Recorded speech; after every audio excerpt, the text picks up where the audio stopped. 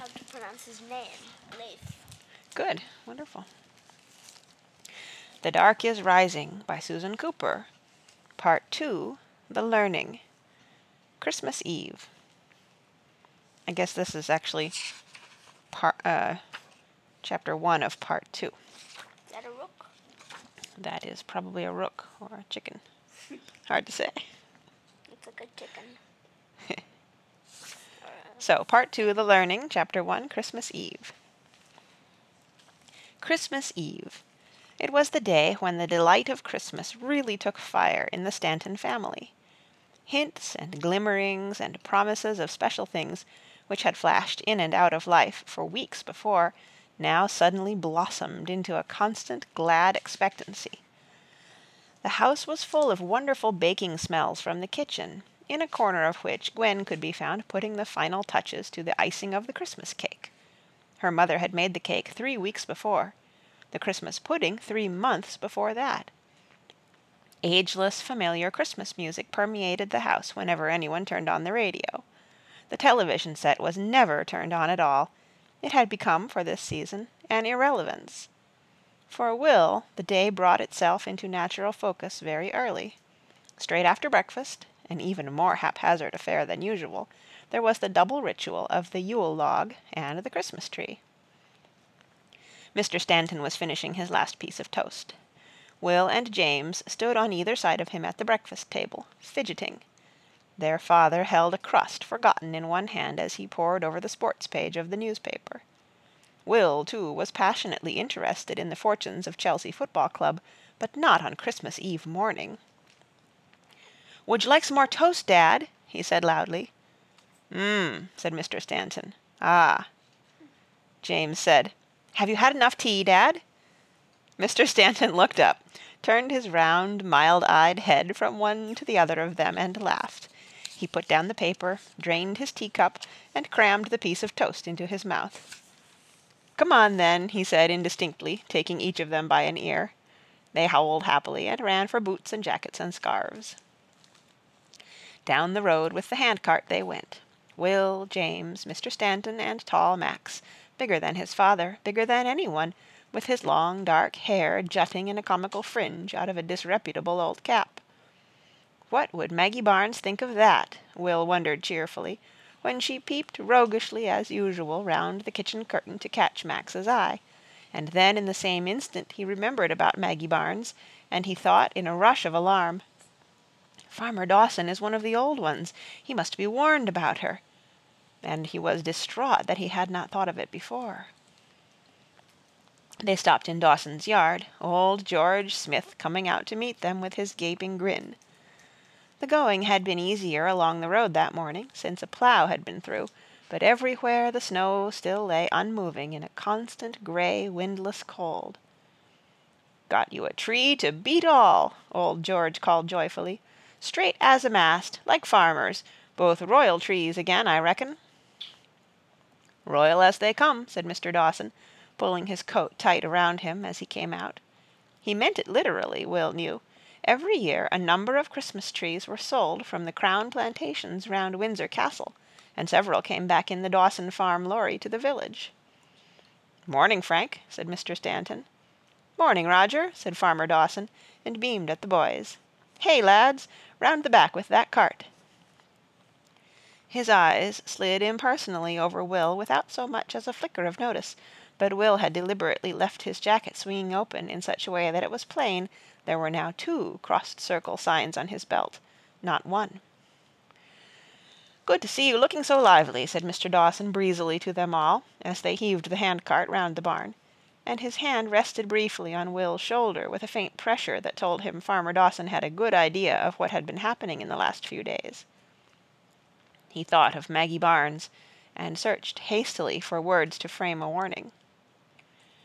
"Where's your girlfriend, Max?" he said, carefully loud and clear. "Girlfriend?" said Max indignantly. Being deeply involved with a blonde-tressed student at his London art school, from whom enormous blue-enveloped letters arrived in the post every day, he was totally uninterested in all local girls. "Ho, ho, ho," said Will, trying hard. "You know." Fortunately, James was fond of this kind of thing, and he joined in with enthusiasm. "Maggie, Maggie, Maggie," he chanted gaily. "Ooh, Maggie the dairymaid, sweet Aunt Maxie the great artist. Ooh, ooh." Max punched him in the ribs, and he lapsed into snorting giggles. "Young Maggie's had to leave us," Mr. Dawson said coolly. "Illness in the family. Needed at home. She packed up and went early this morning. Sorry to disappoint you, Max." "I'm not disappointed," said Max, turning scarlet. "It's just these stupid little—" "Ooh, ooh," sang James, dancing about out of arm's length. "Ooh, poor Maxie, lost his Maggie." Will said nothing. He was satisfied. The tall fir tree, its branches tied down with bands of hairy white string, was loaded onto the handcart, and with it the gnarled old root of a beech tree that Farmer Dawson had cut down earlier that year, split in half, and put aside to make Yule logs for himself and the Stantons. It had to be the root of a tree, not a branch, Will knew, though nobody had ever explained why. At home they would put the log on the fire tonight in the big brick fireplace in the living room, and it would burn slowly all the evening until they went to bed. Somewhere stored away was a piece of last year's Yule log, saved, to be used as kindling for its successor. "Here," old George said, appearing suddenly at Will's side as they all pushed the cart out of the gate. "You should have some of this." He thrust forward a great bunch of holly, heavy with berries. "Very good of you, George," said Mr. Stanton, "but we do have that big holly tree by the front door, you know. If you know anyone who hasn't—" "No, no, you take it." The old man wagged his finger. "Not half so many berries on that bush of yours. Particular holly this is."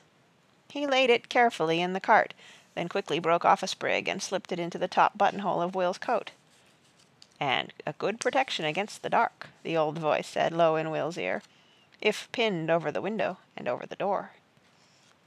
Then the pink-gummed grin split his creased brown face in a squawk of ancient laughter, and the old one was old George again, waving them away. "Happy Christmas!" "Happy Christmas, George!" When they carried the tree ceremonially through the front door, the twins seized it with crossboards and screwdrivers to give it a base. At the other end of the room Mary and Barbara sat in a rustling sea of colored paper, cutting it into strips, red, yellow, blue, green, and gluing them into interlocked circles for paper chains. "You should have done those yesterday," Will said. "They'll need time to dry." "You should have done them yesterday," Mary said resentfully, tossing back her long hair. "It's supposed to be the youngest's job." "I cut up lots of strips the other day," Will said. "We used those up hours ago." "I did cut them, all the same." "Besides," Barbara said peaceably, "he was Christmas shopping yesterday. So you'd better shut up, Mary, or he might decide to take your present back." Mary muttered but subsided, and Will half-heartedly stuck a few paper chains together. But he kept an eye on the doorway, and when he saw his father and James appear with their arms full of old cardboard boxes, he slipped quietly away after them. Nothing could keep him from the decorating of the Christmas tree.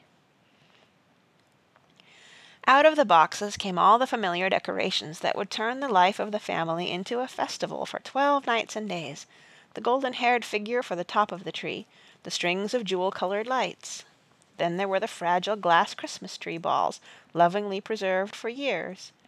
Half-spheres whirled like red and gold-green seashells, slender glass spears, spider-webs of silvery glass threads and beads. On the dark limbs of the tree they hung and gently turned, shimmering. There were other treasures then, little gold stars and circles of plaited straw, light swinging silver paper bells. Next, a medley of decorations made by assorted Stanton children, ranging from Will's infant pipe-cleaner reindeer to a beautiful filigree cross that Max had fashioned out of copper wire in his first year at art school. Then there were strings of tinsel to be draped across any space, and then the box was empty. But not quite empty. Riffling his fingers gingerly through the crumbled handfuls of packing paper, in an old cardboard container nearly as tall as himself, Will found a small, flat box not much larger than his hand. It rattled. "What's this?" he said curiously, trying to open the lid. "Good heavens," said Mrs. Stanton from her central armchair. "Let me see that a moment, love. Is it? Yes, it is. Was it in the big box? I thought we'd lost it years ago. Just look at this, Roger. See what your youngest son's found. It's Frank Dawson's box of letters." She pressed a catch on the lid of the box so that it flicked up, and Will saw inside a number of ornate little carvings done in some light wood that he could not name. Mrs. Stanton held one up, a curved letter S with a beautifully detailed head and scaly body of a snake, twirling on an almost invisible thread. Then another, an arched M with peaks like the twin spires of a fairy cathedral. The carvings were so delicate that it was quite impossible to see where they joined the threads from which they hung.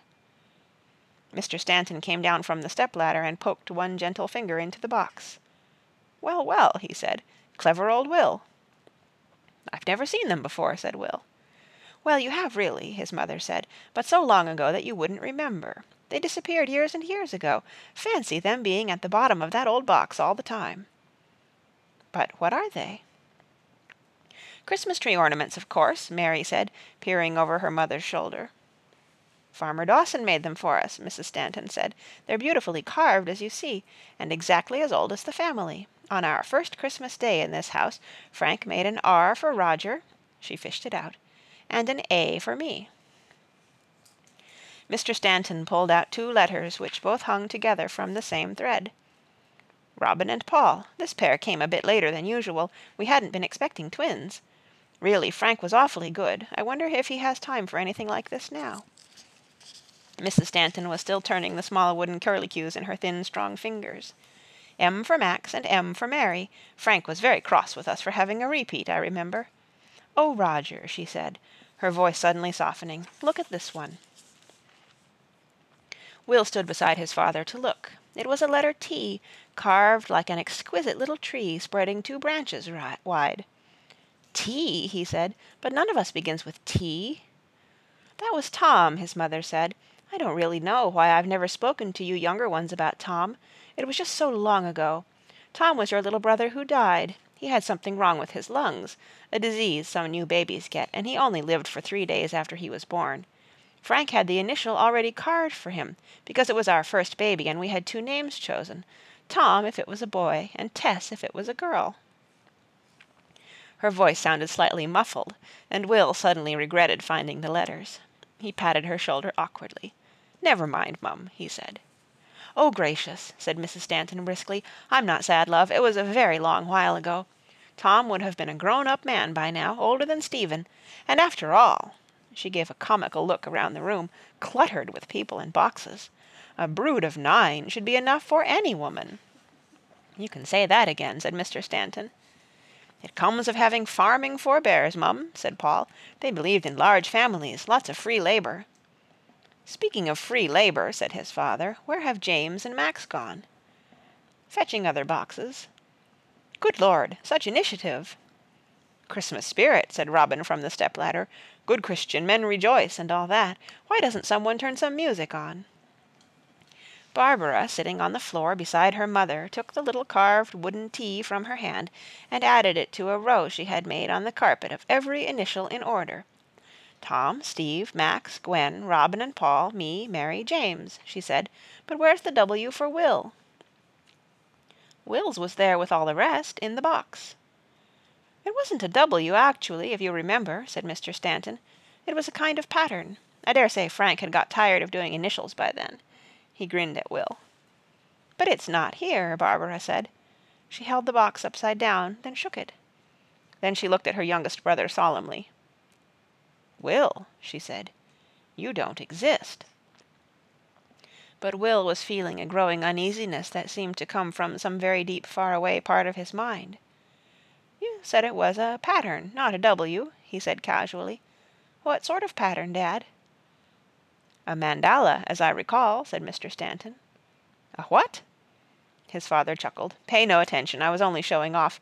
I don't imagine Frank would have called it that. A mandala is a very ancient kind of symbol dating back to sun worship and that kind of thing. Any pattern made of a circle with lines radiating outward or inward. Your little Christmas ornament was just a simple one. A circle with a star inside, or a cross. A cross, I think it was." "I can't think why it isn't there with the rest," said Mrs. Stanton. But Will could. If there was power in knowing the proper names of the people of the dark, perhaps the dark could in its turn work magic over others by using some sign that was a symbol of a name, like a carved initial. Perhaps someone had taken his own sign in order to try to get power over him that way. And perhaps, indeed, this was why Farmer Dawson had carved him not an initial, but a symbol that nobody of the dark could use. They had stolen it anyway, to try. A little while later, Will slipped away from the tree decorating and went upstairs and pinned a sprig of holly over the door and each of the windows of his room. He tucked a piece into the newly mended catch of the skylight as well. Then he did the same for the windows of James's room, which he would share for Christmas Eve, and came downstairs and fixed a small bunch neatly over the front and back doors of the house. He would have done the same to all the windows, too, if Gwen hadn't crossed the hall and noticed what he was doing. "Oh, Will," she said, "not everywhere. Put it all along the mantelpiece or somewhere, so it's controllable. I mean, otherwise we shall have holly berries underfoot every time anyone draws the curtains." A typical female attitude, Will thought in disgust, but he was not inclined to draw attention to his holly by making any great protest. In any case, he reflected, as he tried to arrange the holly artistically over the mantel, up here it would be a protection against the only entry into the house that he had forgotten about. Having left his Father Christmas days behind, he had not thought about the chimney. The house was glowing now with light and color and excitement. Christmas Eve was almost accomplished, but last of all there came the carol singing. After tea that day, when the Christmas lights had been turned on, and when the last rustling scuttlings of present wrappings were ending, Mr. Stanton stretched back in his battered leather armchair, took out his pipe, and beamed pontifically at them all. "Well," he said, "who's going on the trek this year?" "Me," said James. "Me," said Will. "Barbara and I," said Mary. "Paul, of course," said Will. His brother's flute case was already on the kitchen table. "I don't know whether I shall," Robin said. "Yes, you will," said Paul. "No good without a baritone." "Oh, all right," said his twin begrudgingly. This brief exchange had been repeated annually now for 3 years. Being large, mechanically minded, and an excellent footballer, Robin felt it was not quite proper for him to show eagerness for any activity as ladylike as carol-singing. In fact, he was genuinely devoted to music, like the rest of them, and had a pleasant, dark-brown voice. "Too busy," Gwen said. "Sorry." "What she means is," said Mary from a safe distance, "that she has to wash her hair, in case Johnny Penn might come round." "What do you mean, might?" said Max from the armchair next to his father's. Gwen made a terrible face at him. "Well," she demanded, "and what about you going caroling?" "Even busier than you," Max said lazily. "Sorry." "And what he means is," said Mary, now hovering beside the door, "that he has to sit up in his room and write another enormous long letter to his blonde bird in Southampton." Max pulled off one of his slippers to hurl, but she was gone. "Bird?" said his father. "Whatever will the word be next?" "Good grief, Dad!" James looked at him in horror. "You really do live in the Stone Age. Girls have been birds since the year 1. Just about as much brains as birds, too, if you ask me." "Some real birds have quite a lot of brains," Will said reflectively. "Don't you think?" But the episode of the rooks had been so effectively removed from James's mind that he took no notice. The words bounced off. "Off you all go," said Mrs. Stanton. "Boots, thick coats, and back by 8:30. "8:30," Robin said. "If we give Miss Bell 3 carols, and Miss Graythorne asks us all in for punch?" "Well, 9:30 at the very outside," she said. It was very dark by the time they left. The sky had not cleared, and no moon nor even a single star glimmered through the black night.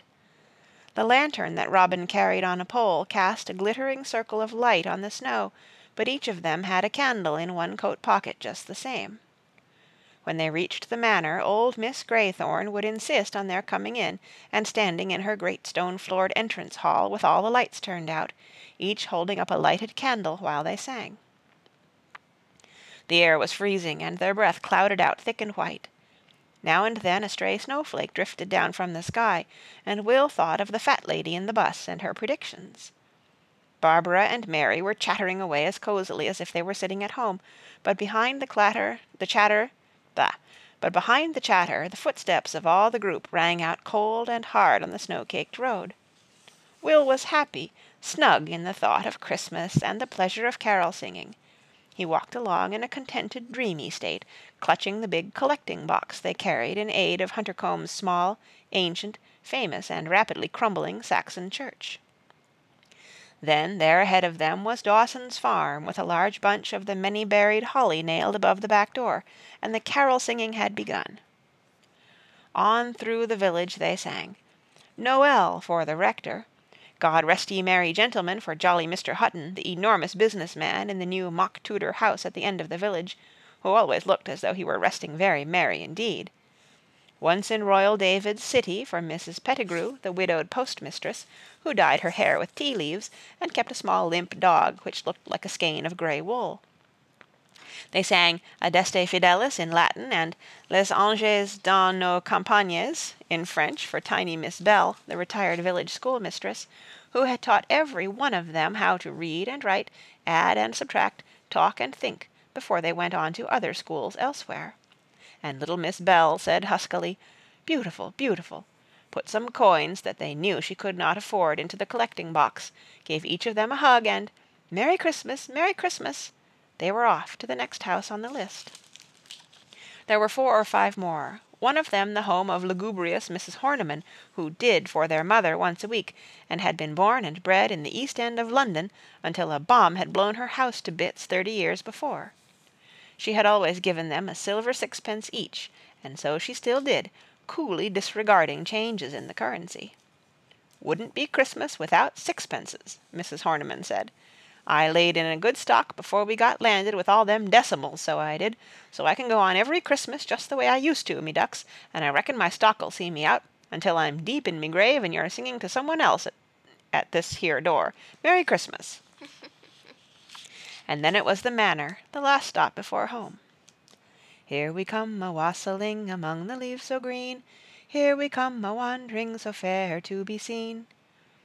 They always began with the old wassail song for Miss Graythorne, and this year the bit about the green leaves, Will reflected, was even more inappropriate than usual. The carol bounded its way along, and for the last verse Will and James soared up into the high pealing descant that they did not always use for an ending because it took so much breath. "Good master and good mistress, while you're sitting by the fire, pray think of us poor children who are wandering in the mire." Robin tugged the big metal bell-pull, whose deep clanging always filled Will with an obscure alarm, and as they spiraled up in the last verse the great door opened, and there stood Miss Graythorne's butler, in the tail-coat he always wore on Christmas Eve night. He was not a very grand butler. His name was Bates, a tall, lean, morose man, who could often be seen helping the one aged gardener in the vegetable garden near the Manor's back gate, or discussing his arthritis with Mrs. Pettigrew at the post-office. "Love and joy come to you, and to you your wassail too." The butler smiled and nodded politely at them, and held the door wide, and Will all but swallowed his last high note, for it was not Bates, it was Merriman. The carol ended, and they all relaxed, shuffling in the snow. "Enchanting," Merriman said gravely, surveying them impersonally, and Miss Graythorne's high, imperious tones came ringing past him.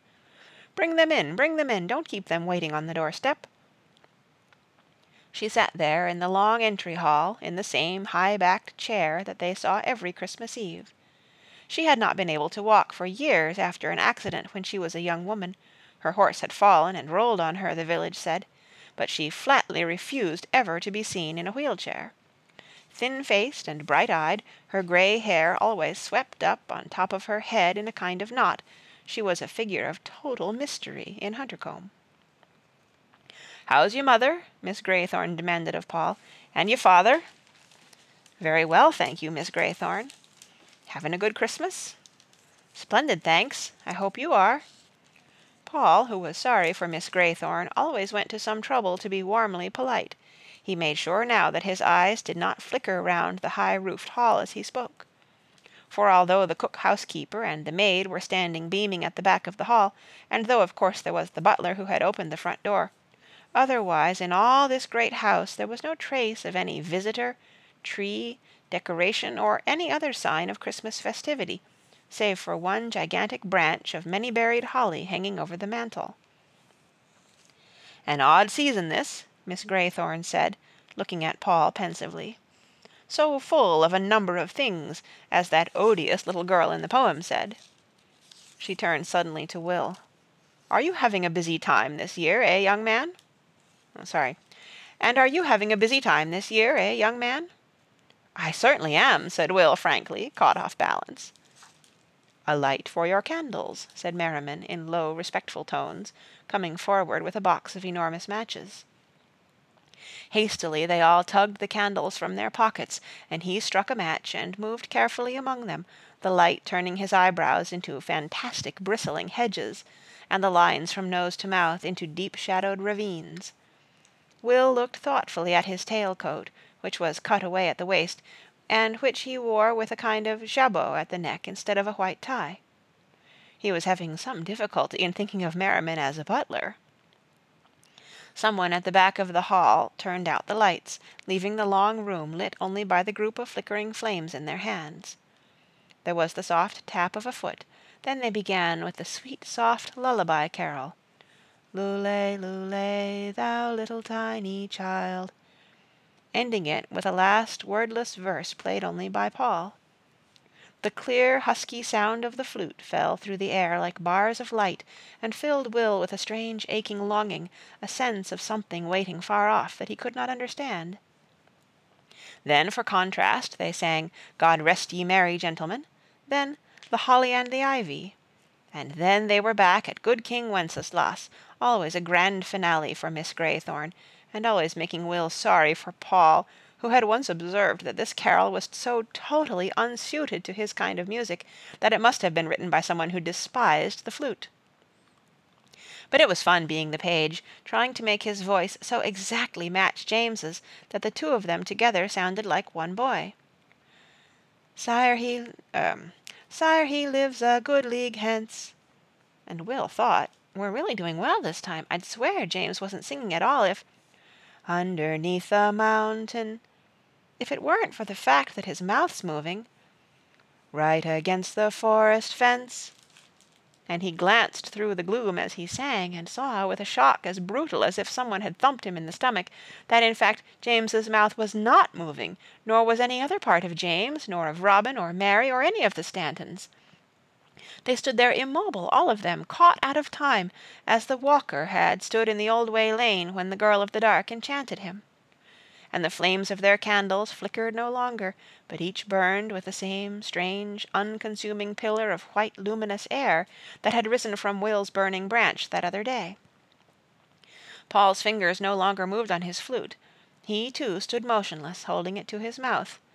Yet the music, very much like, but even sweeter than the music of a flute, went on, and so did Will, singing in spite of himself, finishing the verse, "By St. Agnes' fountain." And just as he began to wonder, through the strange, sweet accompanying music that seemed to come out of the air, quite how the next verse could be done, unless a boy soprano were expected to sound like Good King Wenceslas as well as his page, a great, beautiful, deep voice rolled out through the room with the familiar words, a great deep voice that Will had never heard employed in song before, and yet at once recognized.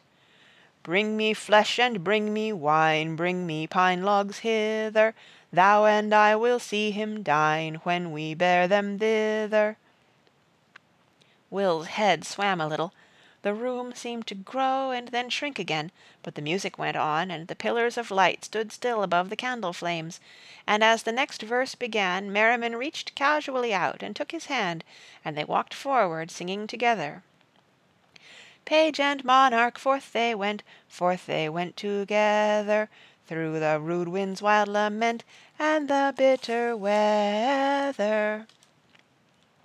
They walked down the long entrance hall, away from the motionless Stantons, past Miss Graythorne in her chair, and the cook housekeeper and the maid, all unmoving, alive and yet suspended out of life. Will felt as though he were walking in the air, not touching the ground at all, down the dark hall, no light ahead of them now, but only a glow from behind. into the dark. Sire, the night is darker now, and the wind blows stronger. Fails my heart, I know not how, I can go no longer. Will heard his voice shake, for the words were the right words for what was in his mind. Mark my footsteps, good my page, tread thou in them boldly, Merriman sang, and suddenly more was ahead of Will than the dark. There before him rose the great doors, the great carved doors that he had first seen on a snow-mounded Chiltern hillside, and Merriman raised his left arm and pointed at them with his 5 fingers spread wide and straight. Slowly the doors opened, and the elusive, silvery music of the old ones came swelling up briefly to join the accompaniment of the carol, and then was lost again. And he walked forward with Merriman into the light, into a different time and a different Christmas, singing as if he could pour all the music in the world into these present notes, and singing so confidently that the school choir-master, who was very strict about raised heads and well-moving jaws, would have fallen mute in astonished pride. End of Book 2, Chapter 1, Christmas Eve. Wow. Good chapter, huh?